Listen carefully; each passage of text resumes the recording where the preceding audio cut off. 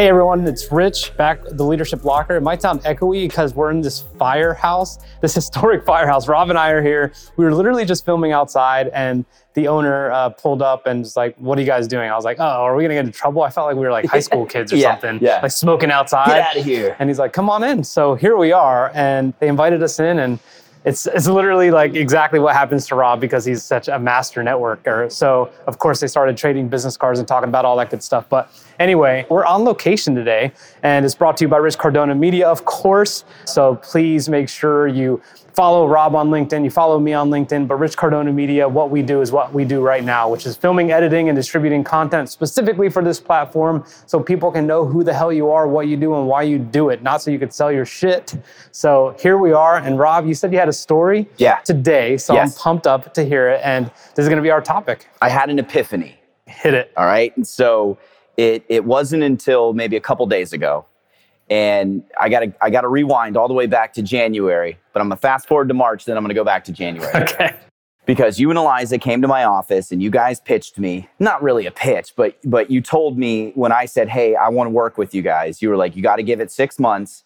And I promise you," those are your words. You said, "I promise you, it'll just start hitting." And you guys were right. I emailed you at the 6th month and I was like, "Hey, you held up your end of the bargain," right? So now we're at month 9 and the results, I know it's crazy, but the results have compounded even since month 6. I think I told you from August to November, we tripled our business. We tripled our book of business.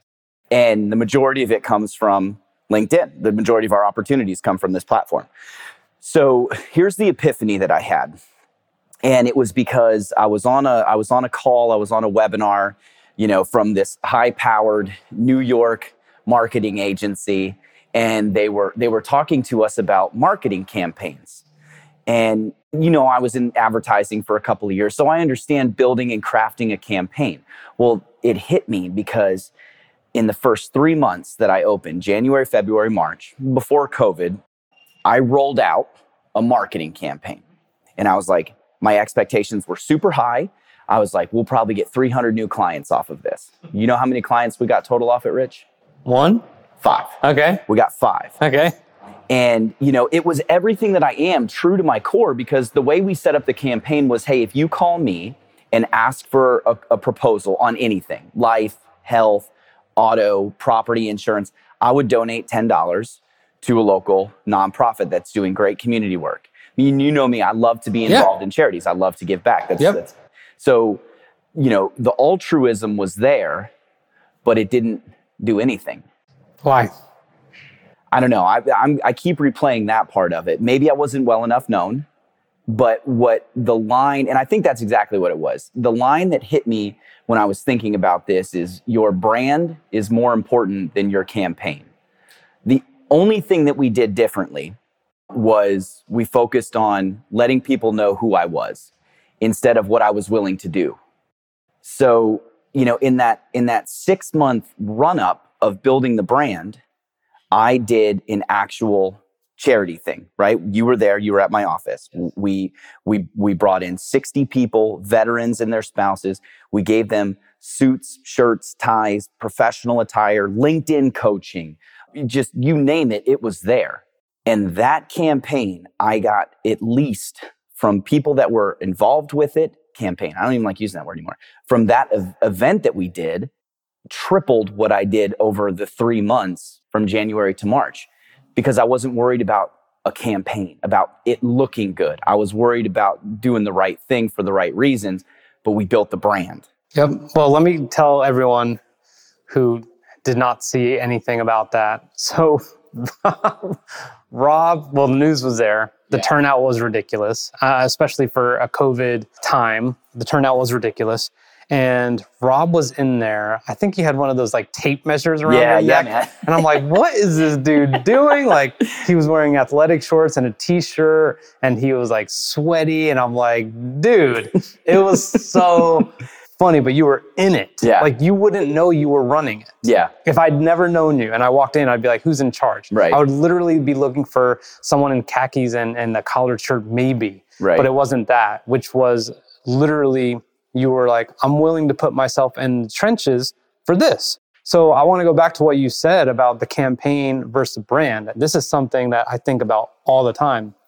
when you make a campaign, whether it's on social or anywhere, like you got to really, you look for all the places you can tweak, right? You're just like, okay, like what is it that I could do? Like, is the language better here? Or do I need a better graphic? Or maybe this video sucks. Or maybe I'm not putting enough money behind it. Or maybe I'm not pushing this out to the right audiences and I got to redo my audience. Your brand, you don't have to do that. Like you are who you are. Right. And that's what I love. And that's why I love this business, because I'm like, let me just get you. Right. Just as you are, right? And you don't have, there's no pressure in finessing your brand, because once you get to that point of being unflinchingly honest about who you are and what you're about, like, it's like the doors open up. It's crazy to me. So no, I think that's spot on. You know, as I'm doing like after action reports of why that didn't go, why it didn't meet my expectations, I think you hit the nail on the head. You know, I was more concerned about how it would look.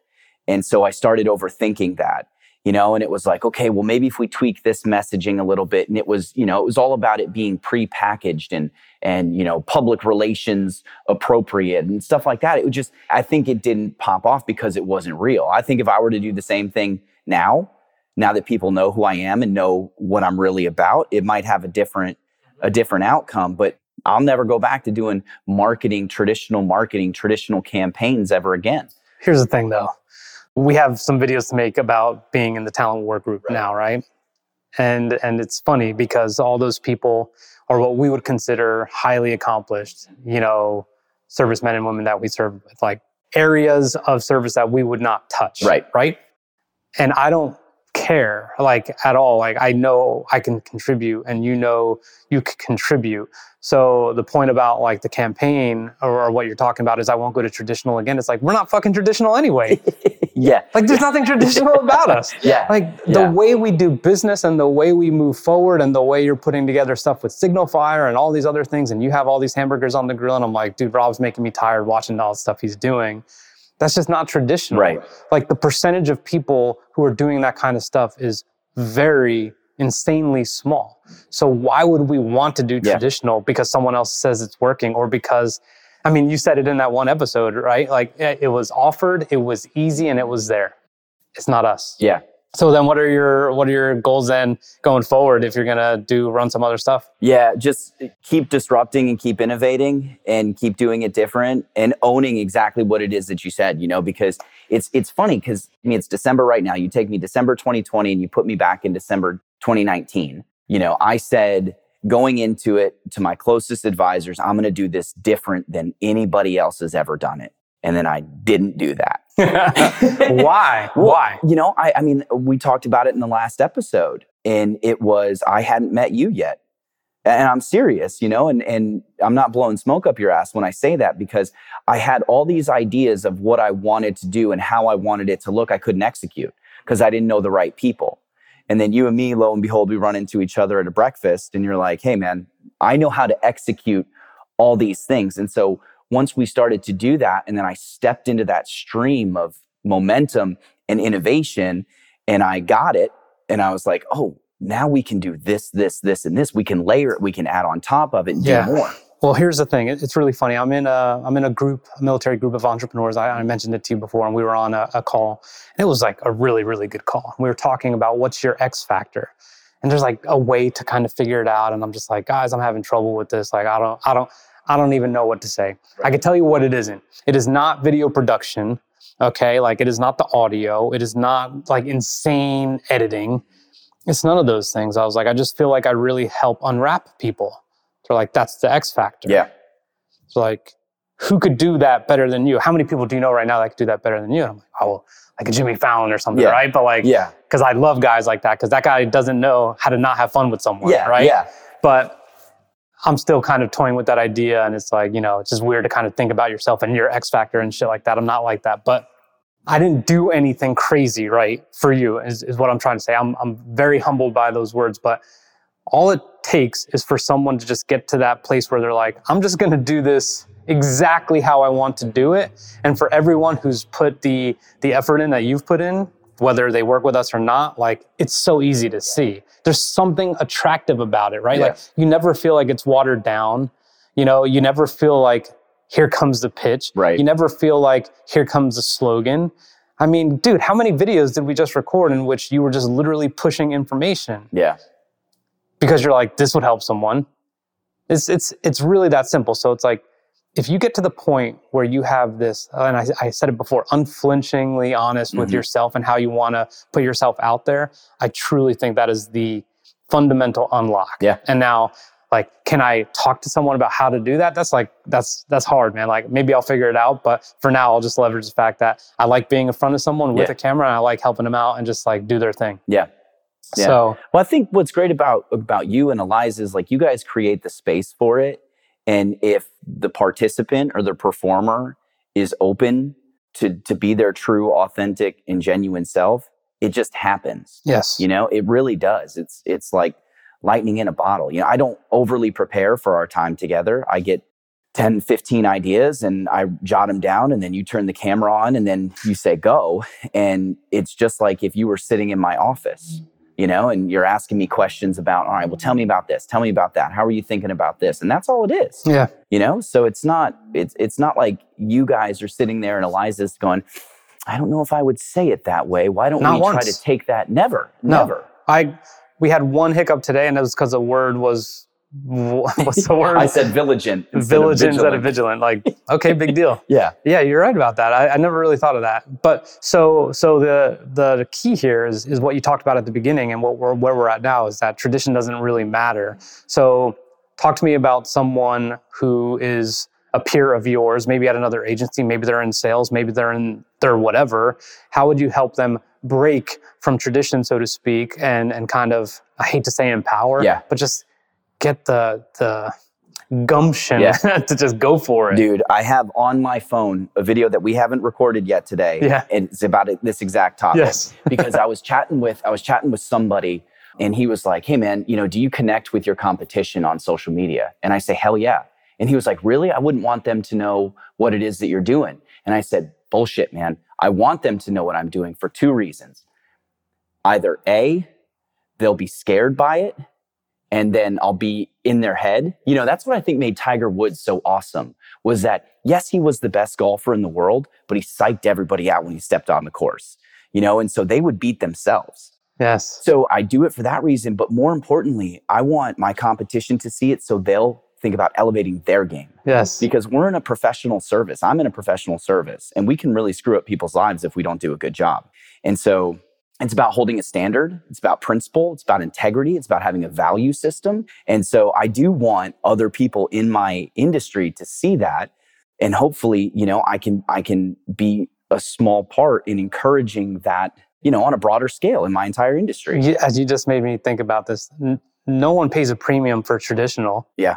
Right? If you're raising the bar of competition because your competition is seeing what you're doing, then it does not become a race to the bottom, because you guys are not trying to just, you know what I mean? Like, no one's trying to be like, how low can you go? Right. Before it hurts everybody. Right. Like, if you expand the pie for everyone, that's it. So if all things equal and everyone looks at you and your competition the same, then okay, like if there's 4 major players, there's a 25% chance you get the business. If you're really, really that much better than everyone, maybe 40, 50%. And that's still plenty for them. And you're very happy with your 50% of that share here in like local Wilmington or whatever. Right. So, oh man, no one pays a premium for traditional.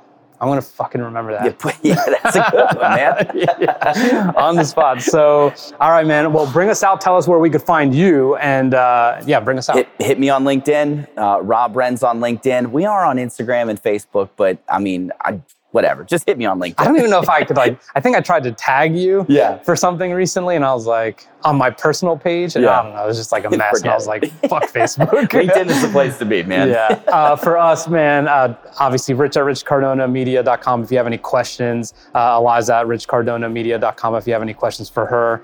She's going to be doing a sequel, by the way, to her Should I Publish a Book, because that one did really, really well. But anyway, hit us up if you need anything, and definitely shout us out on LinkedIn, and subscribe and like this, man. If you like it, subscribe. We want to make sure this gets out to as many people as possible. So thank you in advance for listening. We'll see you next time.